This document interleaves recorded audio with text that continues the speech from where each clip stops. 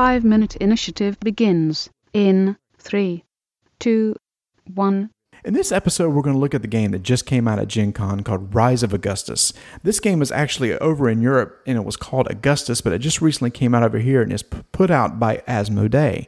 This game was described to me as a geek bingo game, and when I first heard that, I was somewhat turned off on it until I got to play it. And this is actually a pretty good game. This game plays from anywhere to 2 to 6 players, and only takes like 30 minutes to play. And what the concept is at the beginning of the game is everybody is dealt 3 cards to put in front of you that have different types of icons on them. Maybe one card has 4 icons, another one has 5, and you're giving 7 meeples that you are used to place on top of these icons as tokens are pulled out of a bag. You have a bag that somebody takes as the first player, and all the different types of tokens are in this bag. They pull a token, they say what icon is on it, and then you take one of your meeples and place it over one of the icons on your card. The goal is to fill up your card, just like in bingo. But when you complete a card, it may give you certain abilities. Say there's a card where it takes a lot of tokens to fill up, then it's going to be worth a lot of points. Or there might be one that's maybe worth a few less points, but there's like a special ability on there, like to be able to convert from one type of icon to another. The goal is to get to 7 cards, and whoever gets to 7 cards first, you count up all your victory points, and the person with the most victory points wins. Now, Tony, you got to play this the first time the other night on Tuesday. What did you think about it? Well, Marty, what I thought about was that it was a very simple, easy, quick-learn game. I was very surprised by that. So for me, the positives of this game was 6 people. Any game that can go to 6 people, I really enjoy.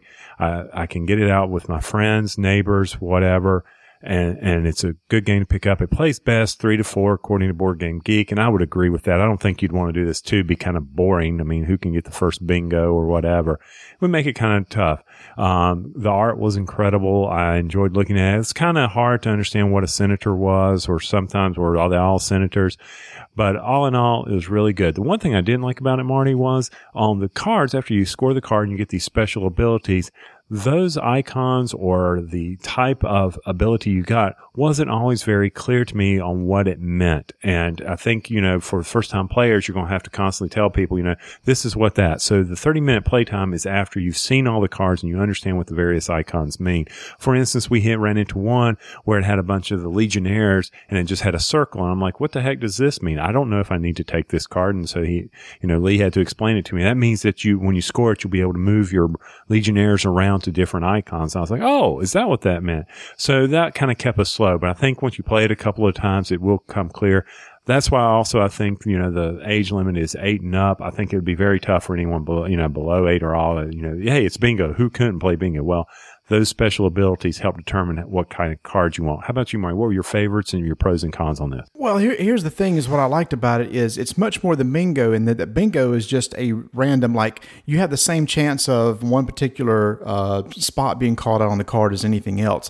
In this game, there are certain tokens. There's more of one type of token than others. In fact, there's only one of, and one there's like 6 of. So when you look at your card, if you realize you have some of those rare tokens on your card, the chances of that coming out is a lot less. So there is a little bit of math going on. And after you complete a card, you get to replace that from one of 5 that's sitting on the table. And you have to kind of think, am I going to be able to fill that card up in time? So I thought that was really good. There's a little bit of strategy. Plus there's bonus tokens. If you're the first one to get the max amount of wheat, you get a card. If you're the first one to get all colors of a certain provinces, you get another bonus card. So there's a lot more to it than just plain bingo.